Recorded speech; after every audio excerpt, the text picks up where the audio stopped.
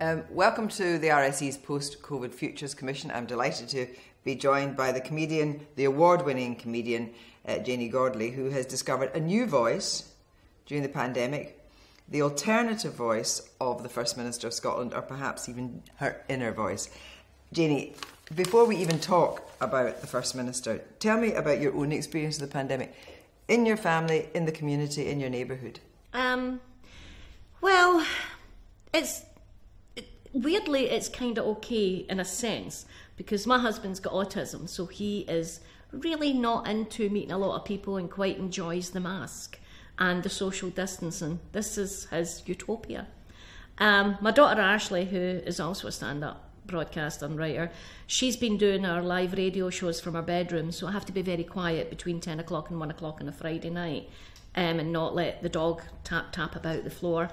And myself, it's been weird because I'm very much an outside animal. For the first time in my life, I feel like an old woman, because I stay in the house and I do housework and I work out menus, and I've turned into that woman for Brief Encounter but without the train station incident, and that's weird because I'm normally out the house 6-7 months of the year. And we're going to go on and talk about also the character Betty, who's very much in her house. Yes. Later in the conversation. But you already had the Frank Get the Door. Yeah. That's turned into this. I mean, Frank Get the Door. I'll be not unsurprised to hear Joe Biden say Frank Get the Door. I've already made Trump say it so, on a video. Frank Get the Door was originally about 3 years ago when he got the door for Theresa May on the day of her resignation. She was at the podium. No, Frank Get the Door, I hate the whole lot of them. And Frank was originally a customer in my pub. I owned a pub between 1980 and 1994 back in the East End of Glasgow. And Frank was a guy who, whenever there was any problems, and I would go, Frank, get the door, and he'd hold the door back while he read a paperback cowboy novel. It was so laid back, and I would get the person out, or he would get them for me. So Frank was a real character. He's very quiet and very unassuming, and I'm sure he's passed away now, but he doesn't know he's dead famous. He's dead and famous. He's dead and famous. Not only is he dead and famous, he's been immortalised by the First Minister. Yes, he has. And I think it was just something nice to say at the end of each COVID briefing. Was like, Frank, get the door. I want a wee quiche and beans today. Just in normal. I think the point was the COVID briefings were so same,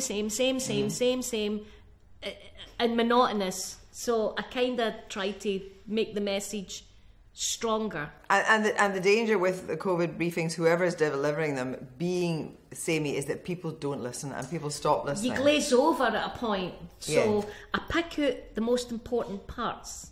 Right. So what gave you the idea of being the First Minister's secret inside voice? And there was nothing. I was bored in the house. You see, the voiceovers were very successful before COVID. I had just done a tour with the live voiceovers. And the voiceover started when Ashley and I get up and we would put on the TV in the afternoon, and it'd be some old submarine film with Anthony Quayle and David Niven or something. Yes. And Ashley and I go, there's no entertainment on this boat, is there? We would voice over them just to keep ourselves happy. And we did that. We still do it. We still turn the volume down and voice over entire TV shows. And it makes us giggle, Some mother and daughters do crafting and stamping together. We do comedy together. And so then when the COVID briefings came out, I just thought, there's an awful lot of blah, blah, blah here. Let me pick this up a pace.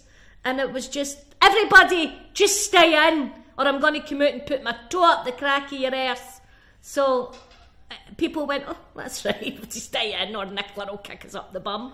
But she was delivering quite a clear message. Yeah. And I wonder, did you ever worry that the alternative message almost was going to be the one that was going to garner more attention? I didn't care.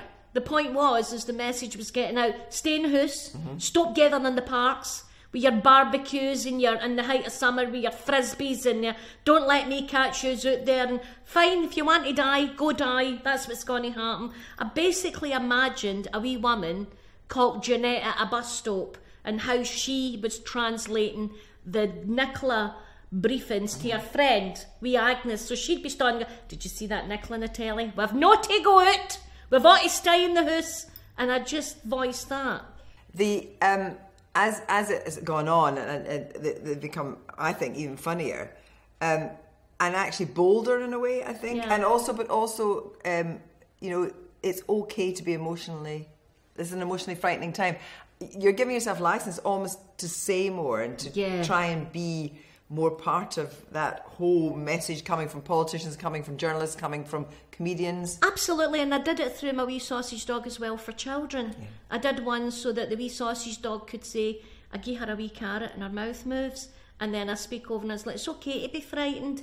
Everybody's frightened, but if we do what our mummy and daddy tells us and try and just keep ourselves, our hands clean and know, and we're missing our grannies and grandas, so I did it through the dog as well, so children could hear it, because those ones don't have swearing in it. Because believe it or not, I can actually talk without swearing. I'm not being you. Yes, absolutely. And so I did ones with the sausage dog, and what I do privately is as well, there's a lot of people write to me and say their wee kid loves honey and they're having a bad time, and I do a wee personal video for them and all. Is that you, Alexander? It's wee honey here, I'm sending you all my love, and we send them out as well so that wee kids can have some connection with the adult world of Corona. I want just to talk very briefly about the technicalities of doing this. I mean, how quickly do you get that down? 6 minutes. Literally my phone, do that, blah, blah, blah, blah, do that, render, No, send. but I mean the decision of what you're going to no, say. it's all improvised. I've never thought anything out. The only time I've ever edited it was when I got a name wrong. I got somebody's name wrong, and then I had to go back and take it off the web and start again and do the name. No, it's all improvised. And do you ever think there's something you've said which you regret? Yes, I'm a human being. I've said hundreds of things I regret. I remember agreeing to get married when I was 18. That was huge. No, I mean on the... I know. Yes, of course. As a comedian, I look back in some of the old videos. I saw one last night and on YouTube, and I look back and I go, God, why is that acceptable to say then but not now? You know, and it was very innocuous, but I just thought, yeah, of course you regret saying things. Have you had any acknowledgement from the Scottish Government about the impact of what you're doing? Because it's almost like there is now not one briefing, but there are two briefings, and that people can say, well, actually, I can watch Nicola Sturgeon, and then I can watch Janey Godley being Nicola Sturgeon. It's almost like 2 for 1. Yeah, I've had quite a lot of criticism from the unionist side saying that, you know, a true satirist slags the government. Why don't you make a fool of her? And I'm like, okay, first of all, you don't think I'm funny, so if I did that, why would you watch it? Because you've already says I'm no funny, so I don't do requests. And secondly, find me a unionist comedian in Scotland and I will ask them to do it for you, and apparently there's none. So it's not in the fact that, put it this way, see if it was Ruth Davidson up there giving out the message, I'd do exact same. It's not about the politician, it's not about the politics, it's about getting the message of coronavirus out there in a funny, informed, stupid, cheeky, mildly offensive way. Let's take an example where what you and I would do would have to be very different. So let's take whoever it was, 200 or 300 fans outside Celtic Park, protesting about Neil Lennon. Now, I would be able to say as a journalist, there were X number of fans outside, they were there from this time to that time, there were X number of police officers, X number were hurt. Proportionately, statistically, it would suggest that of those fans, several would have elderly parents, several would have people working in the care sector, whether it be home care or NHS or whatever. I could say that and people can make up their own minds, but you can just fire in. Yeah, I could just fire in and say, what a bunch of absolute assholes standing outside shouting at a football. But the good thing is when they were there, they weren't annoying me online, so I was secretly happy about that. No, I can say it in a different way, you know, the way I can say, you know, Trump is up there standing and he's like, I've won, and I can get, I've no won this, I'm really angry. Melania's packing up the Ladro and Capodimonte as we speak, she's got the big suitcase off the top of the wardrobe, and we're off. And I can do it that way, and it makes me laugh, and it kind of gives me an alternative voice to all the horrible stuff that's happening in the world, you know. But I mean, you feel now some kind of literally personal responsibility for getting a pandemic message out as a comedian. I mean... No, I'm not responsible. But I mean, it is as if we need to hear the Janey Godley version as well. Yeah, well, I think we all kind of know what it is now. So I think we all know we need to stay in the house, we have to stop gathering, wear your mask, clean your hands, and stop thinking you're particularly exempt from this situation, or I'll run out and put my toe up the crack of your behind. I think they all know now. But the question is that more effective than a straight political message? Yes, it is more effective, I think, because I can have an authentic voice where I'm self-employed. Who's going to sack me for saying that? Nobody. So I can say it and get the message out there. And I do my best just to make it funny and informative and educate it without being, the BBC. It's just me in my living room. And what about the clarity of the message? Because, of course, one of the things that has been said during the whole pandemic is that Nicola Sturgeon's message has been clear and has been focused, and some of the other messages have not. Has there ever been a point where you've thought, I'm not sure she got it right today, I'll just alter that in my voiceover? No, I've actually, when Catherine Calderwood messed up, I ripped her. And when, what was the other woman, Margaret Ferrier, when and I've actually had Nicola Sturgeon berate them through my voice, going, I'm going to have to put find friends on them to see where they are, and that was that Margaret on a train. Honest to God, you can't trust your own people at times. I will say it because, and if I think she gets, I don't know if she gets it wrong because we don't know the figure, if I think that sometimes it's too technical and I'll just say, right, a lot of people are dying again, that covers it. I wonder that brings us on to the idea of what is science, because the idea is that, we're all meant to think, well, science is a discipline which must have only one outcome. But now we've learned during the pandemic that as many people are interested in it, have different opinions in it, are actually technically scientists. There is no one opinion of science, and I think that's really difficult for people. Yes, of course it is, and there's a lot of misinformation. Straight away when they announced the vaccine, people were like, oh, well, what about thalidomide? Thalidomide wasn't a vaccine. No. And you get a lot of... So I feel it's comedians' job to say to people, right, stop this. I have it on my Facebook page. If you put up any anti-vax or misinformation, I'm going to block you. You need to stop doing this. I'll happily take the vaccine. I know a man contacted me and went, oh, I wouldn't take the vaccine. Wait, mate, you used to take homemade ecstasy when you drank in my pub. I understand your theory here, So I think it's important that we all as a society are doing that. And people say, yeah, but they have to have a platform. No, you don't. If a flat earther comes to you and says, I want to talk about the flat earth, you have no reason to platform them because that's not a thing. No, by the way. That's not a thing. No, don't platform them because you're discussing a ridiculous thing. So people will say, but they're entitled to the platform. Yeah, they are, but not with me. They can go and talk to Betty at the bus stop. But then you would have the SAGE committee, you would have independent SAGE, and then you would have what the government do, because all the SAGE just advises the government. And so it's understandable, I think, that there's been so much information out there that people genuinely do feel conflicted and confused and worried, because of this idea that, my goodness, my job is so insecure, they might say, should I go out to my job? Should we go out? What should we do? And I wonder if then comedians and people actually, other cultural figures, can have a role in trying to demystify a lot of that. Well, I think that if the government can't demystify it, I'm going to have a problem demystifying it. But yeah, I agree, there is so much information and there is so much science that we have to believe in, and there is, and quite rightly so. But at the same time, we have to make up our own minds to basically every single family, as far as I'm concerned, this is just my opinion, every single family is a single unit. And it's up to that single unit to decide, do we just throw caution to the wind or do we try and stick to the rules? And that is as basic as this comes down to. But it maybe is an individual decision, but a family's individual decision could impact a much wider community. And I wonder if you feel in any way that you have a role to be stopped right there. Well, I wouldn't like to police everybody else, but I just do it through the videos and say, look, the longer you go out, the longer we have to stay in. It is that simple. The more you go out without a mask and touch all the vegetables in the shop and annoy everybody and stun in pubs and shout at the top, the more you break the rules, the more we can't get out. And that's as basic as I can put it. I think, though, it must have been particularly hard for people who already live on their own, yes, who are in whatever age actually, but probably kind of 60s onwards. This must have been an incredibly tough time.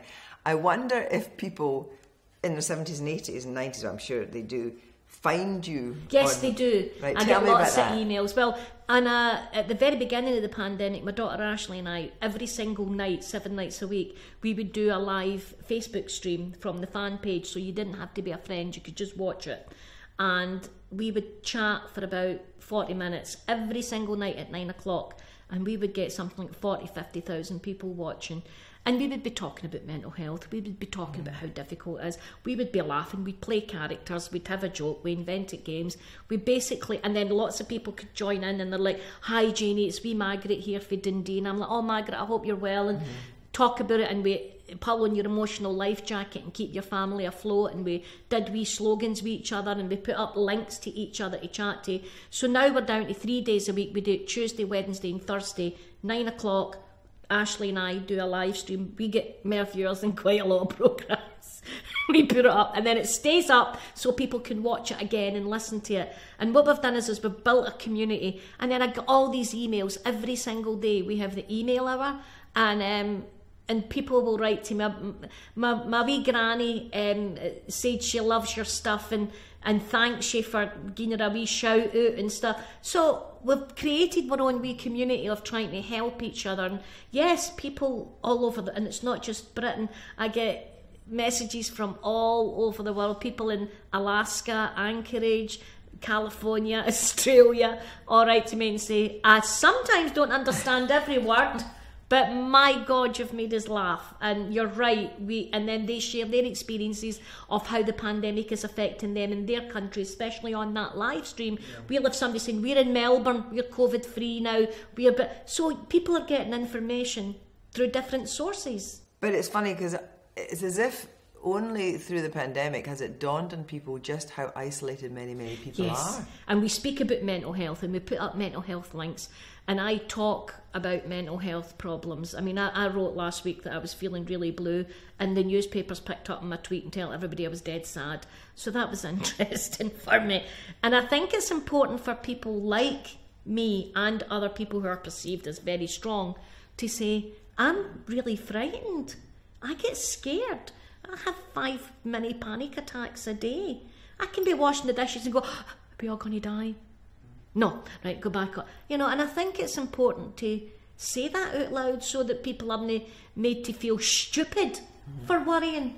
You do get people, don't be so stupid. It's not stupid to worry.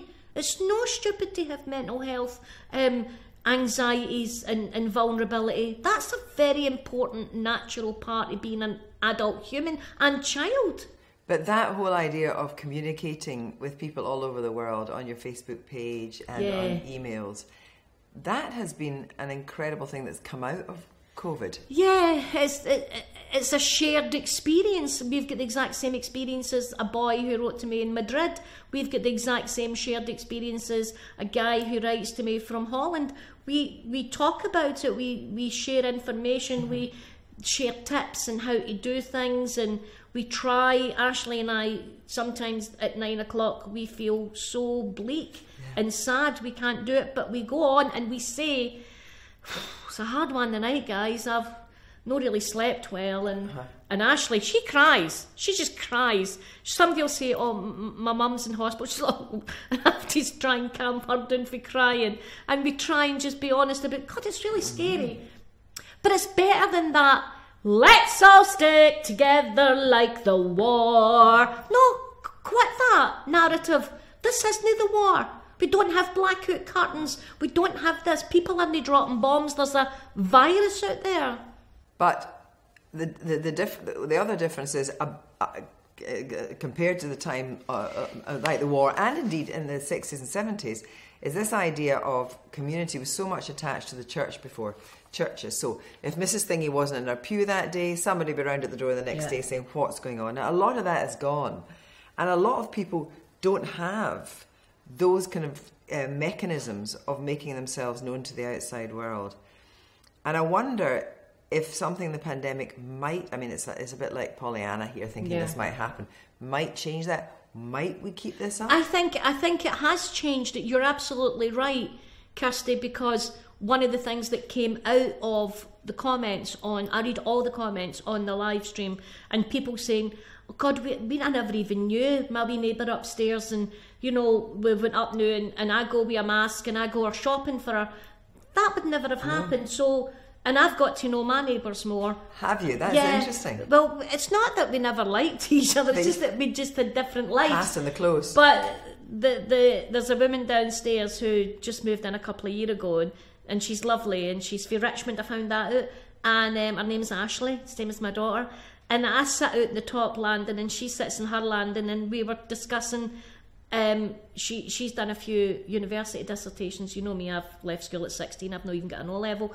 And we were talking about writing, and she was saying to me, a good way is to set time aside to write. And we were just having a chat. I'd never spoke to her, and I've met my other neighbours as well, Elaine, I know her, and we have a chat sometimes, and we stand away in the landing at each end, because we've got a proper old close, and we have a natter. And we've asked each other and I've put up notes saying, if anybody needs anything, give me a shout. I've got toilet paper, if there's anything you need, we're going to be doing a big shop if you can't get out. And that has been nice for me, not so much for my husband, who doesn't really like meeting people. He's like, I don't even know these folk, and I'm like, it's fine, just drop it off at the door. And he's been going round delivering all the mail and sanitising it and putting it through their doors for them and stuff. So these wee things have helped. So, in terms of the broader culture and arts response to COVID, which actually in Scotland I think has been absolutely phenomenal, one of the big things has been what the National Theatre of Scotland did, and it was Scenes for Survival, and they are extraordinary. But you came up with your own narrative for that. Tell me about Betty. Well, the National Theatre asked me to write a funny thing because I'm a comedian, and I thought, oh, why write a funny thing? I want to write a thing about a woman who is suffering coercive control during the pandemic, which is such a very vital subject to speak about. Imagine you're already in a controlling relationship and now you're in one in lockdown. That just ramps that anxiety up 100 times. And has proved to be the case. Yes. So I wrote about Betty, and Betty is a wee woman who is lovely. She's got a wee sausage dog called Bobo, and her husband Jim can't be tell. You can't tell Jim to wear a mask. Jim is one of these men that, nobody tells me what to do, and we knew they existed. And women are like that too, so it's not just about, but this is about Jim. And Jim didn't wear a mask, and Betty followed all the rules, because Betty was used to doing what she was told, because she was coercively controlled her whole life by a man who decided how she would wear her hair, what makeup she would wear, who she could speak to, who she could be friends with. What she could eat. He controlled everything. So it was easy for Betty to follow the rules, but it was hard for Jim, because Jim was the controller. So Jim got the COVID, and he's in that room in there, and he died. And suddenly Betty is free. She doesn't know what to do with her freedom. They had to come and take him away, and our boy is in London, her Stephen, and he left home at 16 because he couldn't obviously stand his dad, and so now Betty has got this life that she's trying to navigate, and she's in lockdown, and she's starting to wear brighter colours and let her hair down a wee bit, and she's reconnecting with her family and her friends. And she's making a lot of noise with her dancing shoes on the wooden floor, because Jim didn't like a carpet, didn't like a fabric beneath his feet, so they have wooden flooring, and so she's now got on her dancing shoes clumping about. But in the first episode, there's going to be a third episode. You heard it it's here. It's going to be a fourth. But the third episode is going out on Boxing Day, yes. And Betty, I think, will continue. I can see Betty in your repertoire. I think Betty is somebody whose life we should all get to see open up.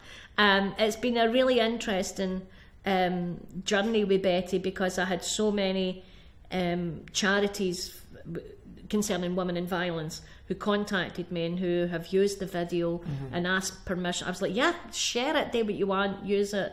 show it, do what you need. Because the first one, I mean, and I've had the luck to see just now what's going out on Boxing Day, where, as you say, she is starting her transformation. It's just like a butterfly coming out of this chrysalis. But in the first one, it was bleak. It was funny, but it was bleak. And it really was speaking to the thousands upon thousands of people in that situation. Yeah.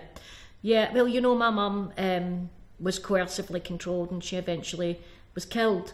And so I have sort of first-hand experience watching her. Oh, no, Peter's a good man. It's me, I wind him up, you know. And I'm like, Mum, you have to get away from him. Oh, God, no. Peter's a good man. He's a good man. And I'm like...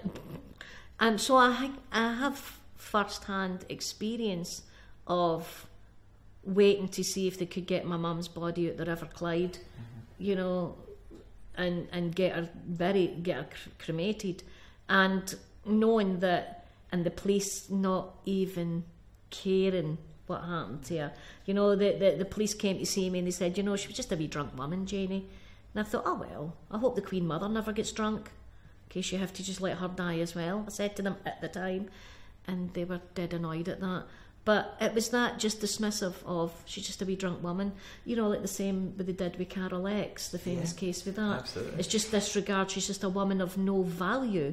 Her life is of no value because she let society down by being poor and drunk and not keeping herself nice. Yes, not keeping herself neat. So she deserves to die. So in the first episode, we realise, of course, that Jim, you know, the black humour, of course, is that the COVID has taken him and freed her to have another kind of life. Yeah, she didn't expect that she expected her and Jim to die together, dead old, while he was controlling her last breaths, probably.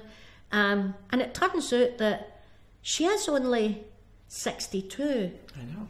And so she becomes younger in the second and third episode. She realises that she's not an old woman that has to tie her hair back and not wear makeup. She realised she can let her hair down and dance. And she forgot that.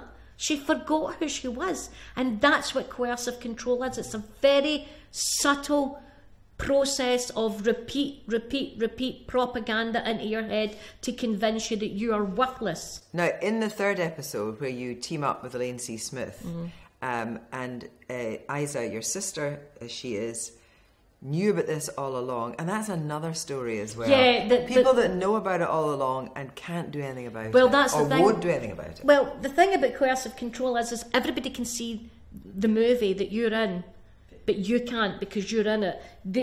I mean, I remember, you know, friends and, when I had the pub in the East End, and I would see women say, oh no, my man doesn't like me wearing that. And I'm like, what?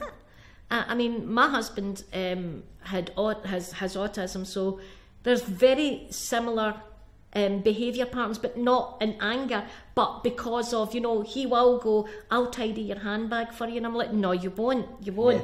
But thank you for offering. Yeah. But he used to want to go in and tidy my handbag.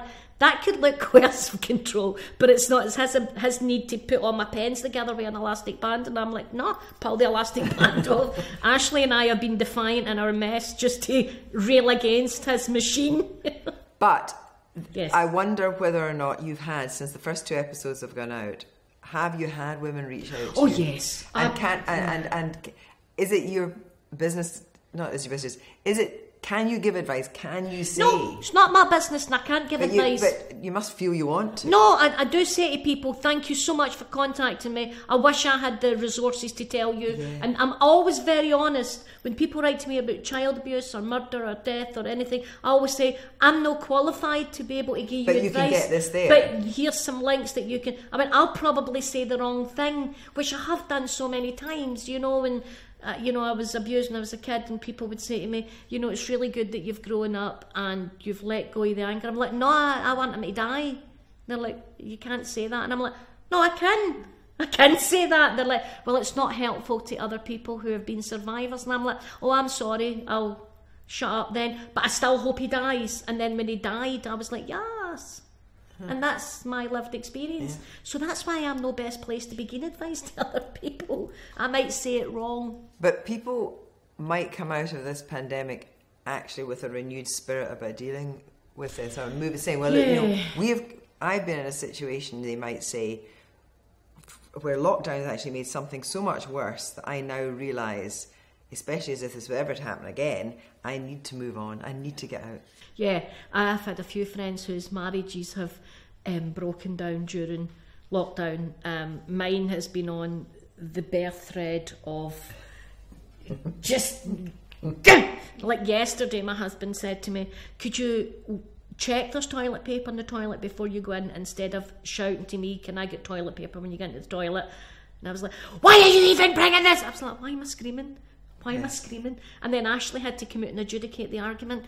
And I was like, why are we arguing about toilet paper? But it's wee tiny things is making me, and she doesn't completely shut the jar on pickles in the fridge, and I'll pick it up and it'll drop, and then I want to go through the house with a hammer, and I'm like, why am I insane? And I realise that we all have to, and we now actually say to each other, we're going to have a positive day today, let's not get angry at small things.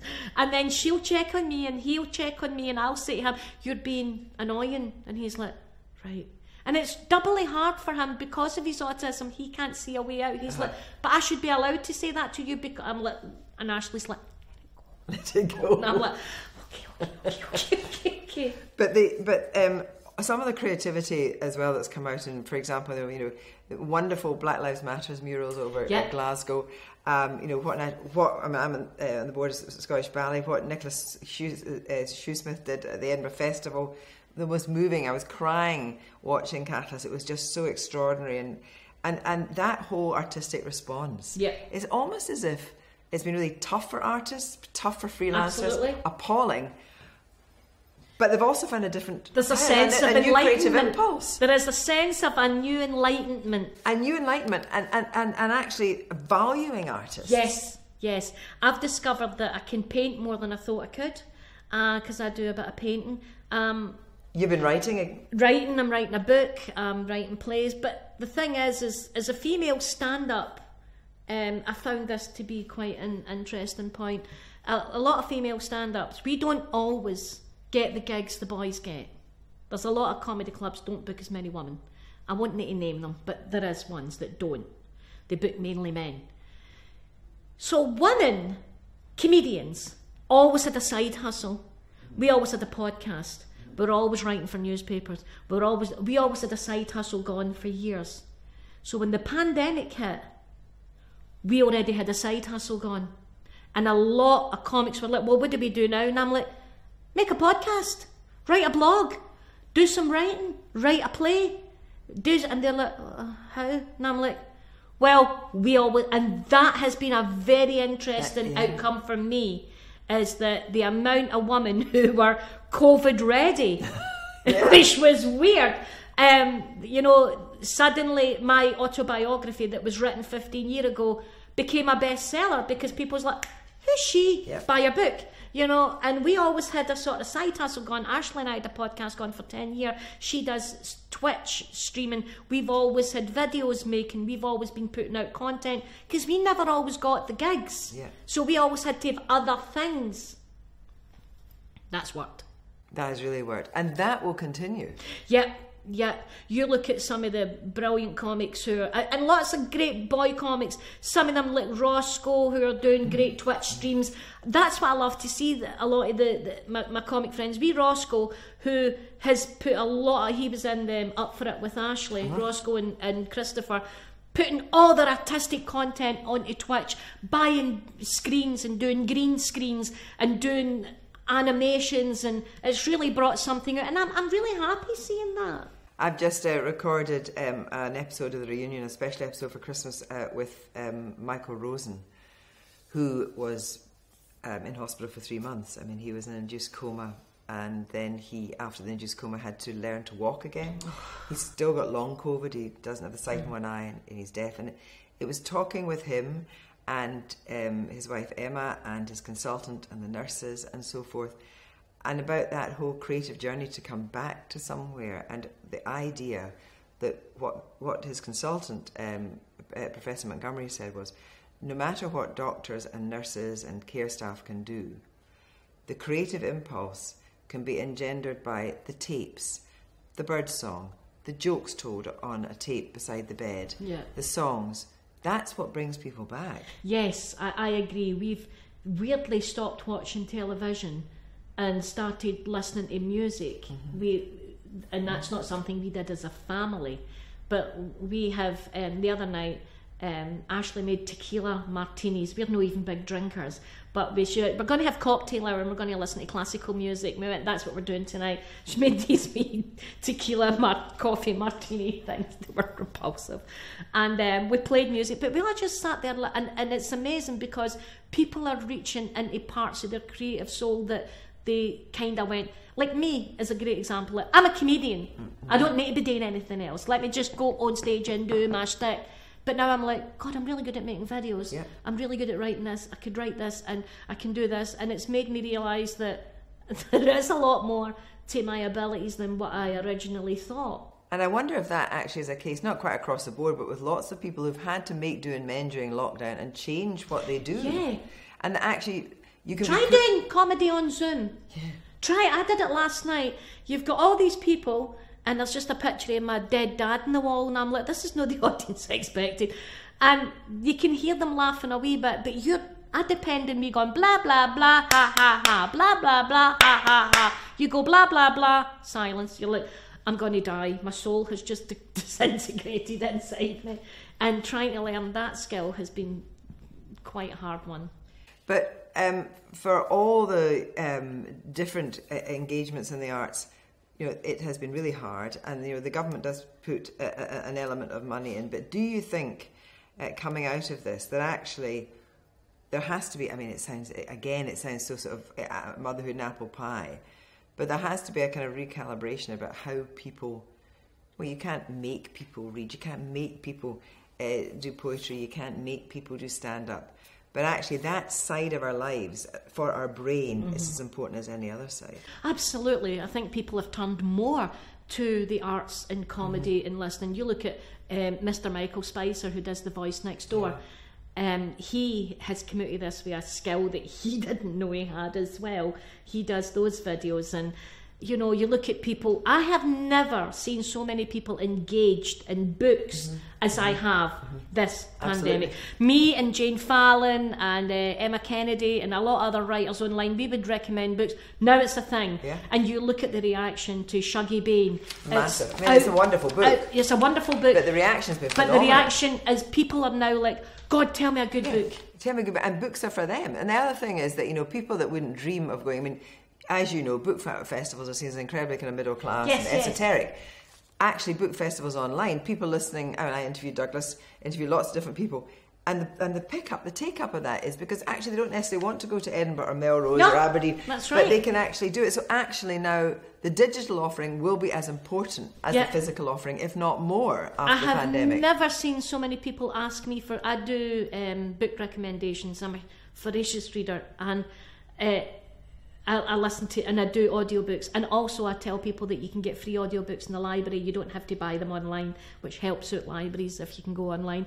And I have never had so many people going, what was that series of books that you read? People asking, it used to be 1 or 2, now it's like 70. And now we all go online and chat about books. Music, people saying, oh my God, did you hear that old CD by Nils Lofgren? Really old. And I'm I've still got the vinyls. Yeah, Steely Dan. Wow. I've got the vinyls. Yeah, so there's this whole people going, I can't do this, so let's talk about this. And that has been really interesting for me as well. And it's engaged me in things that I forgot about, like my love of music and my love of writing and my love of books and paintings, doing wee paintings and drawings, and people going, oh my God, did you do that by hand? Yeah, I did, and I used these paints, blah, blah, blah. So that's been fabulous, I think. And tell me, when are you and Nicola Sturgeon going to be in the same room together? Ever? We have been at one event, but I don't really want to be pals with politicians. They're not my friends. She's a politician. You don't be pals with them. You just do your best. And I know that she enjoys the Frank Get the Door because she did it for the STV charity appeal, and we raised lots of money. That was the other thing during lockdown is we did charity appeals and we raised a lot of money for the Carers Trust. Ashley and I did a 12-hour live stream and we raised over 14 grand for the Scottish Carers Trust. Then we raised a lot of money for the STV Children's Appeal. I can't remember the exact figures, but there's a lot of money being raised. And I still sell the emotional life jacket badges, and 100% of that profit goes to, I don't get a penny, it all goes to the Carers Trust, because that's an emotional life jacket to keep your family afloat. Wear the wee badge and the money goes to the, and if I can raise, and then last week I did videos for the homeless charity that Richard Leonard spoke about but didn't visit, and I did shout outs for £20 a shout. I did 170 videos in one night. We raised over £3,000 just in that, and over £4,000 in joint donations in a weekend. So you can use your wee bit of flashy fame for good as well, you know. I know, but I think you're missing your calling. I really do think you have to be itinerant speechwriter for Nicola Sturgeon. I could never be a politician.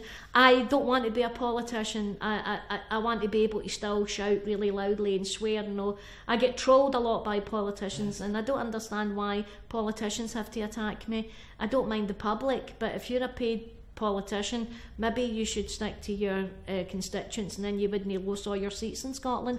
But that's why I'm not allowed to be a politician. So, and I don't want to be a politician. I like having this freedom of expression and choice, and it might not be everybody's bag, not everybody likes it, but like I've always said, a lot of people really love what I do, a lot of people really hate what I do. Both are correct. That is the arts. Janey Godley, thanks very much. Thank you.